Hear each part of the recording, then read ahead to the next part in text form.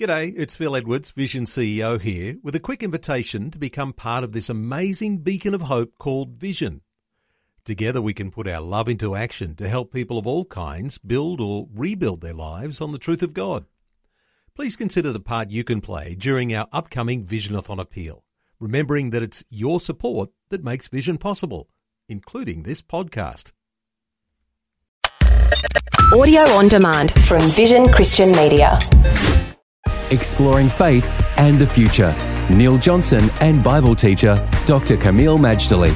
Well, over the past few days, we've been talking about alternative trends in family. And one of those things that's come up in conversation is the idea of the prevalence now of de facto marriages, those trial marriages, the try before you buy.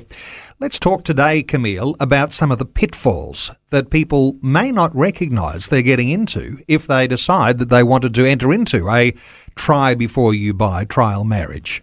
Sure, Neil.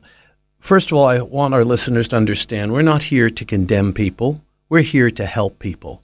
We have a pastoral view here, and we do believe that God's way is the best way, and that God's way is the pathway of moral purity and marriage. It's not to restrain people, to take away their sense of fun or fulfillment, or somehow make them miserable. Very much on the contrary, Jesus Christ came to give us life and to give it to us more abundantly. Human sexuality, marriage, family, these are all God's ideas, but we do need to do it God's way. Having said that, first of all, there is an interesting quote I want to give to you from a Dr. Neil Clark Warren. He wrote an article called The Cohabitation Epidemic for Focus on the Family in the year 2003. And let me just quote him here. And basically he's saying that when you're married, you're more likely to have a faithful spouse than you will if you just have a de facto partner. Now here's the quote. 4 times as much infidelity is reported, and that's not counting, that's unreported. 4 times the amount of infidelity is reported among cohabitating men than among married men. Moreover, 1 married woman in 100 reports having had an affair in the past year, compared to 8% of cohabitating women. Amid the alarming statistic about cohabitation, we can confidently tell singles that a trial marriage is unnecessary.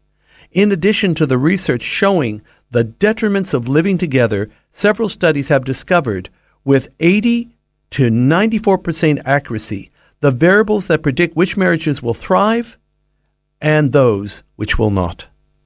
So just having a faithful partner is worth the wait in marriage, Neil. Faithfulness is one of those virtues that is hard to put a value on.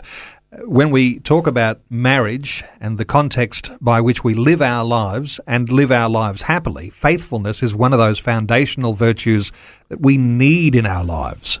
If you've ever read the book of Ruth, which is more than a sweet love story, it is a manifesto on redemption. Part of the reason Ruth was so honored and blessed, despite the fact she was from Moab, not from Israel, and she had a heathen background, but she's a convert to the living God, the God of the Bible. And the thing is this, Ruth was utterly faithful. She was faithful to the memory of her deceased husband, Mahlon. She was faithful to her mother-in-law, Naomi. And of course, ultimately, she became faithful to her husband, Boaz. Her faithfulness paid enormously rich dividends. It's so amazing.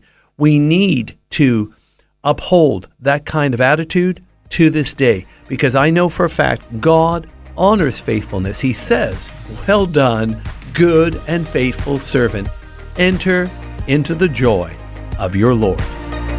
Faith and the Future with Neil Johnson and Dr. Kameel Majdali from Teach All Nations. For more from Dr. Majdali, including books and DVDs on prophecy, Bible commentaries, plus today's and other episodes of Faith and the Future, go to vision.org.au. Thanks for taking time to listen to this audio on demand from Vision Christian Media. To find out more about us, go to vision.org.au.